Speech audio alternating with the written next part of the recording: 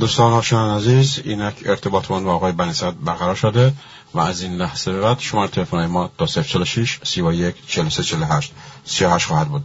آقای بنیصدر، با سلام و درود و پرواز خدمتتون و سپاس داریم که دعوت ما را پذیرا شدید و با تسلیت به این حادثه سیل که در ایران به وجود اومد و بیش از 40 نفر از هموطنان ما را جانشون رو گرفت، اول اگر در این رابطه پیامی دارید بفرمید، من تا سوالا را با شما مطرح کنم. سلام بر شما و شنوندگان گرامی شما. پیامی که دارم در همون گفتگو خواهم گفت. این حوادث سوانح طبیعی در همه جای جهان رخ میدن. انسان‌ها یا در برابر این رویدادها فعال‌پذیر میمونن یا فعال، یا پیشبینی‌های لازم را میکنن یا نمیکنن، یا با طبیعت عهد میگیرن، دوست میشوند و حقوق طبیعت رو رعایت میکنن و همواره از سوانح در امان میبرن یا نمیکنن. کشوری مثل ما که طی قرون گرفتار سیل، زلزله، ایجاد زمین‌های سوخته، رژیم‌های استبدادی که خود اونها عامل تخریب طبیعت بودن هستن بوده، قاعدتاً میباید راه و روش زندگی رو در این سرزمین بلد باشه.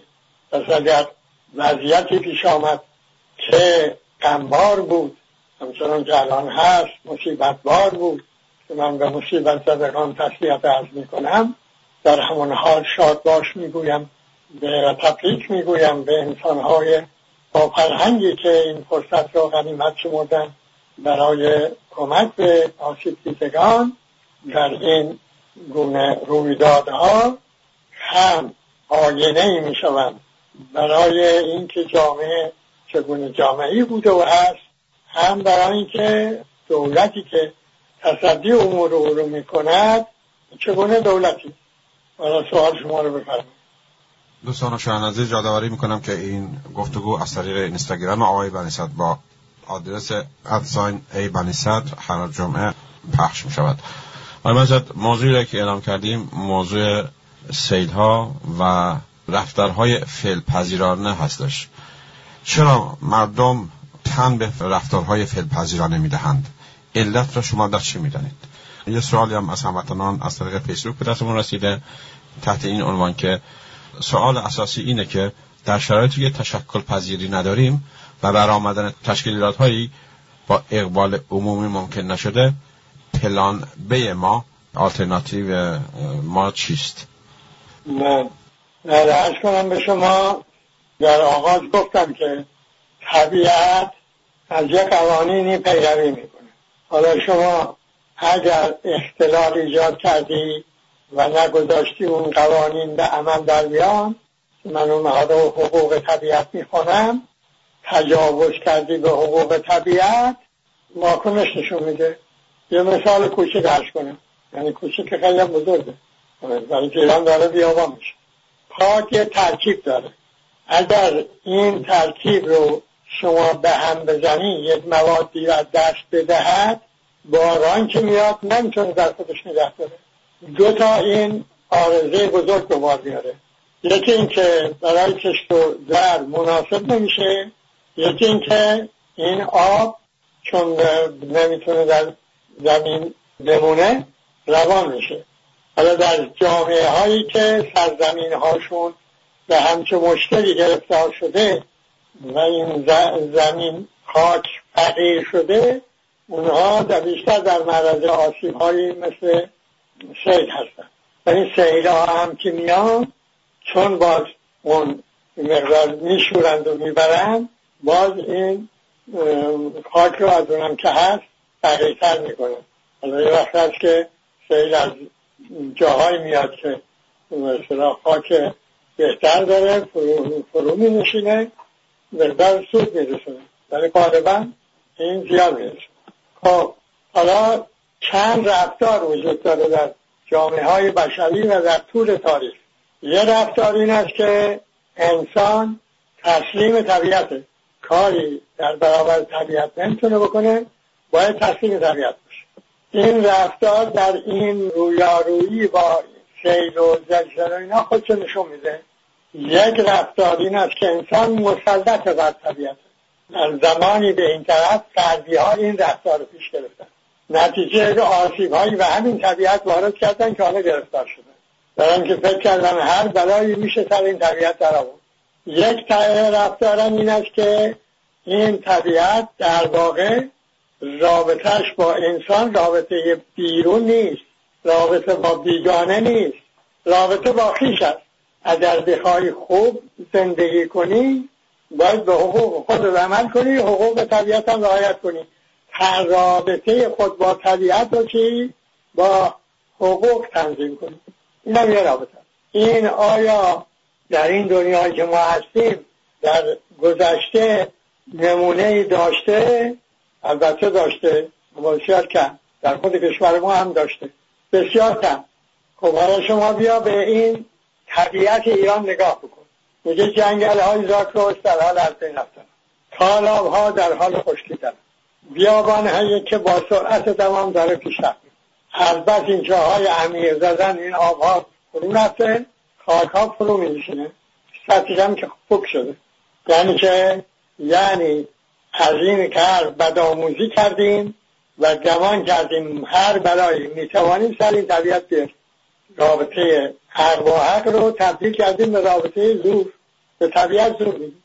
از امکانات علمی و فنی استفاده نمی کنیم برای اینکه این طبیعت رو شاداب‌تر، زنده‌تر نگه بداریم، بلکه از این امکانات استفاده می کنیم برای تخریب بیشتر این طبیعت. حالا من در دوران شاه تاریخ طبیعت ایران را هم نوشتم، پس میدونم بر طبیعت ایران چه گذشته. هر کس هم میخواد بفهمه تاریخ ایران چگونه سیر کرده به طبیعت نگاه کنه. این طبیعت با زبان خیلی روشن به شما مردم ایران میگوید استبداد فردی، یعنی همین رفتار زورگویانه با طبیعت، در مواردی فعل پذیرانه با طبیعت. اینکه شما این سوانح طبیعی رو تقدیر خدایی بدونید، همینجور که بعضی از این روحانیون دولتی القا میکنن که دروغ بزرگ میگوین. تازگی دیدم یکی از این روحانیون بلندپایه، به خیالم به جوانم آقای شبیر زنجانی، ایشون گفته که نه این سوانح ربطی به این که من و شما این یا آن رفتار رو داریم ندارد. ولی عموما میگویم به این که چون شما این کار و اون کار و اون کار کردی پس سیل آمد، پس زلزله آمد. پس یعنی که چیز مقابلش این است که شما هیچ عملی برای این که تنظیم کنی زندگی رو به ترتیبی که زلزله به زندگی شما صدمه نزند، سیل وقتی باران آمد سیل‌های ویرانگر جاری نشود، برای موارد استثنایی هم هست.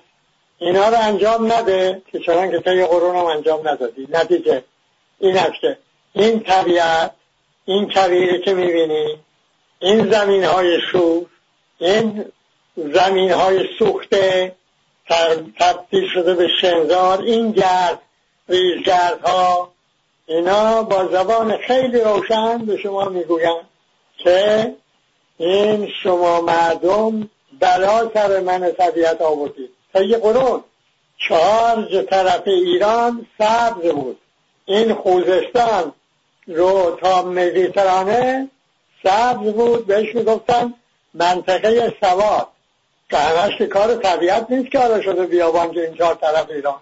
بخش مهمش کار انسان است. یک قسمتش مال جنگ هاست که این دولت های استبدادی جنگ ها که پیش می آمد در اینکه دشمن نتونه پیشروی بکنه زمین سوخته ایجاد می کردن. ولی در دوران معاصر شما نگاه بکنی کار اونهاییست که برای سود بیشتر هر بلا سر این طبیعت در میارن. تبدیل زمین های زراعتی و جنگل ها به قطعات برای فروش و انداختن تو بازار گوشت زمین یکی از روش ها. خب سوال اینه که این کار مردم تا سیل نیامده، زلزله نیامده، هر کاری میخواید با این طبیعت میکنید. وقتی سیل و زلزله آمد میشه کارپذیر.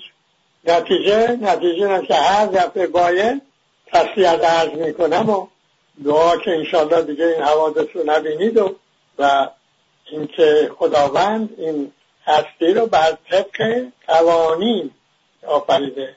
دعای خلاف اون چه که سنت خداییست خود هم میگوید تغییر پذیر نیست، اثر ندارد. دعا وقتی اثر دارد که شما اون قوانین رو رعایت کنید، زمین رو آبادان بگردانید، در خانه سازی در نظر بگیرید، محل خانه رو از لحاظ سیل، زلزله، ساختمان که زلزله رو بتونه تحمل کنه، اون وقت دعا اثر داره. بلا شما همه چی خلاف قانون خداوندی میکنید، بعدم وقتی که میشه سیل میاد یا زلزله میاد میاندازی گردن خداوند. یکی که میگه بعد خدا برای اینکه شما مردم رو آزمایش کنی یا چون شما این گناه ها رو کرده بودی خدا هم خواست رو ادب کنه این سیل جاری کرد یا زلزله جاری کرد. نه، اینها طبق قوانین طبیعی رخ میدن.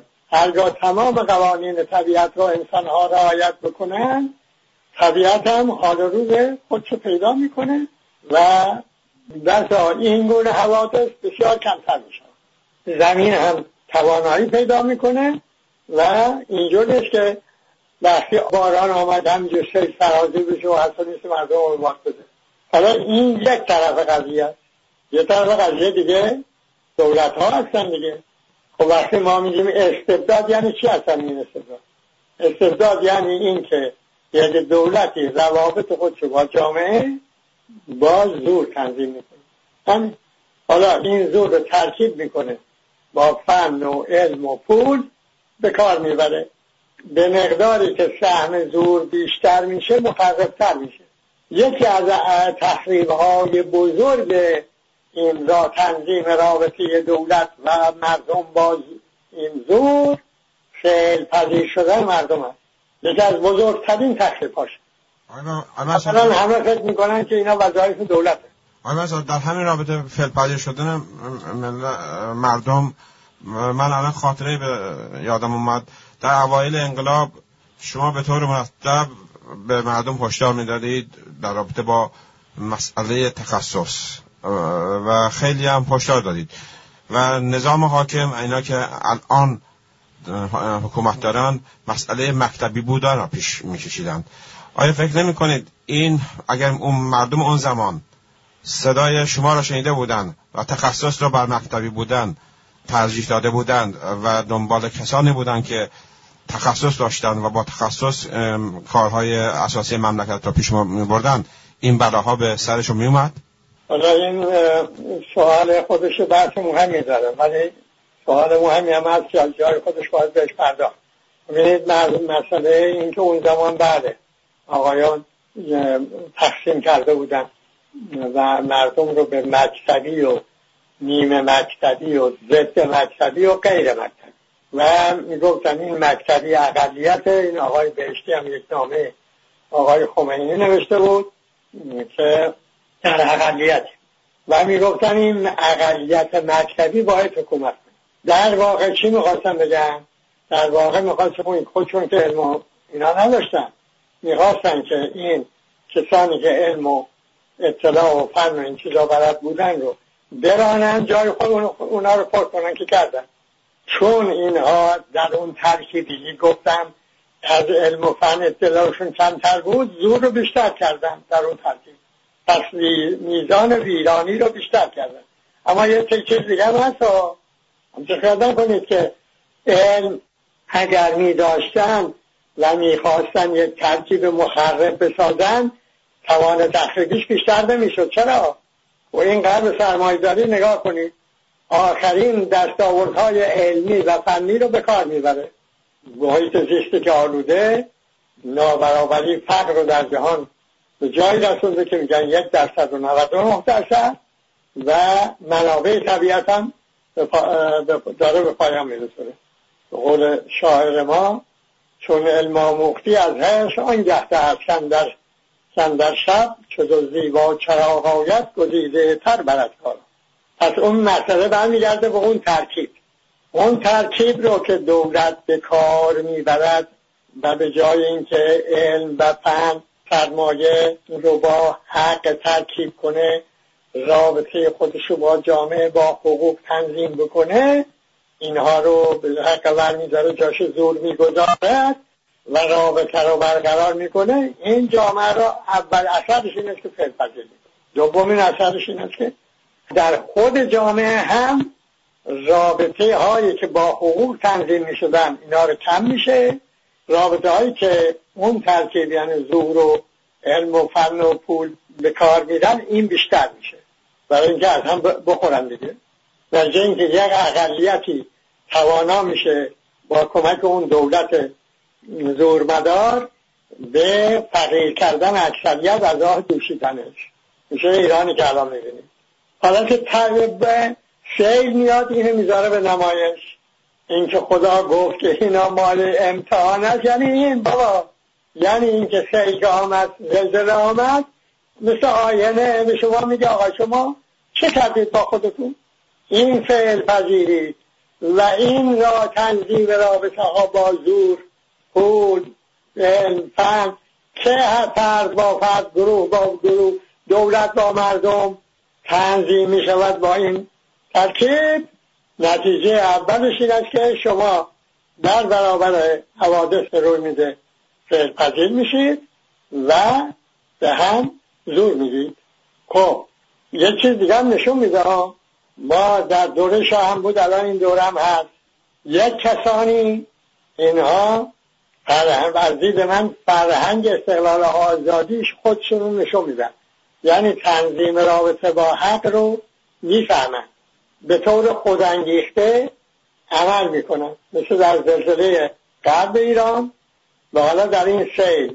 شما میبینید اینا موجودات فعالی هستن، دنبال این نیستن که فرصت مغتنم بشمارن برای اینکه از قبل سیل و زلزله هم چیزی جیبی رو پر کنن. کمک میکنن هر چه بتوانن، یاری میرسونن. یه تا کسانی دیگر رو میبینی همین حوادث به ما میگه نشون میده اینا رو که همین فرصت هم برای پر کردن جیب خودشون مغتنم میشمارن. اگر نه چرا باید که اون زلزله زده های غرب ایران همچنان بی مسکن باقی مونده باشن، الاغت بخششون بی مسکن باقی مونده باشن.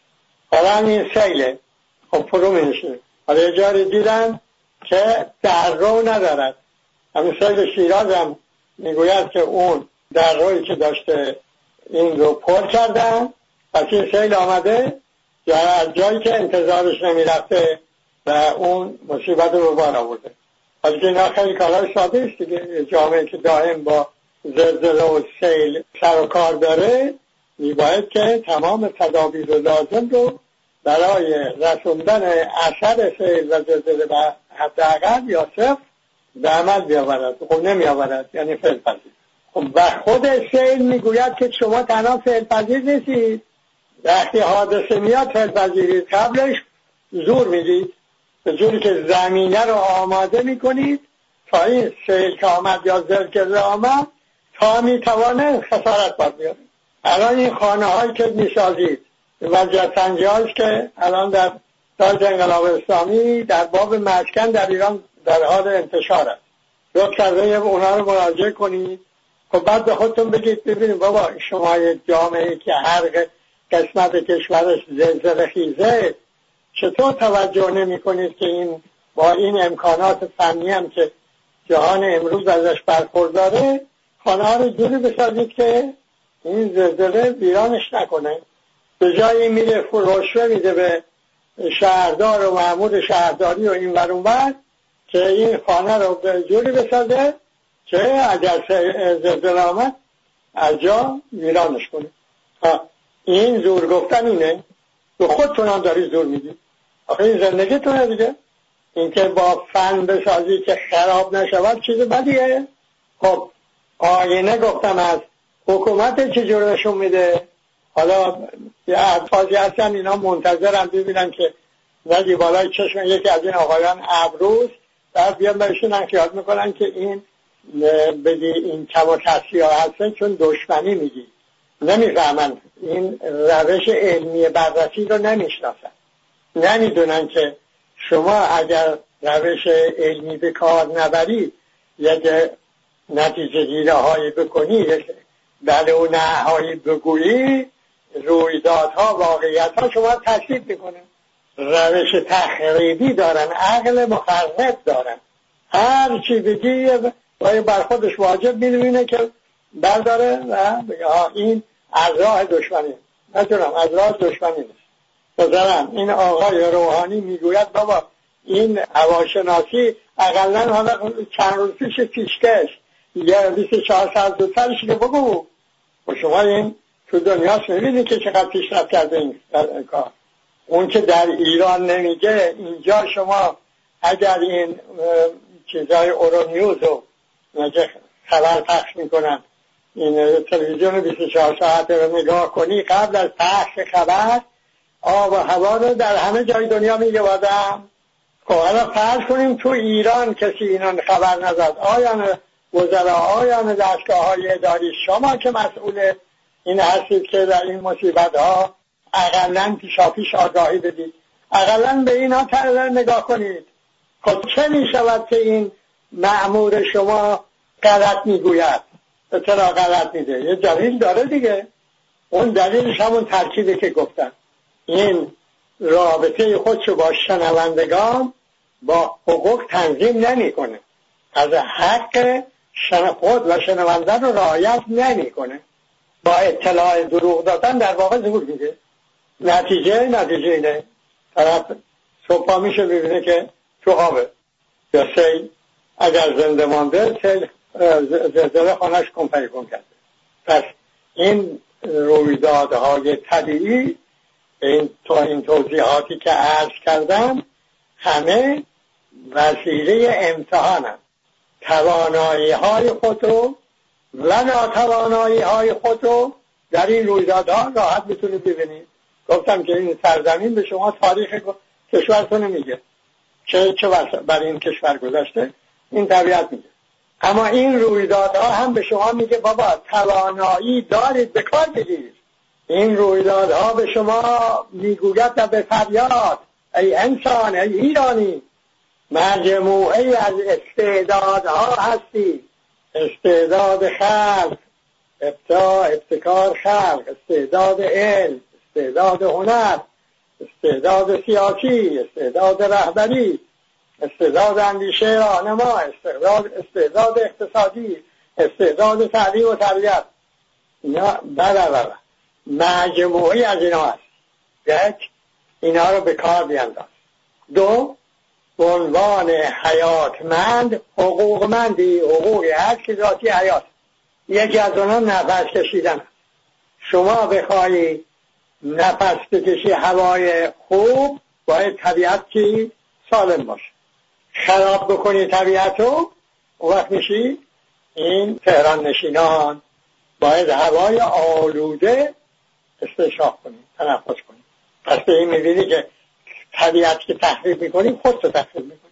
پس وجدان پیدا کن، به خود به عنوان مجموعی استعدادها و حقوقمند، حقوقمند و عمل کن به این حقوق، به کار بنداز این استعدادها رو. بلکه این سرزمین چه بیان کننده تاریخ استبداد در ایران است، بشود سرزمین صف، بیان کننده زیستگاه انسانهای حقوقمند و خلاق. شاد و پیروز باش.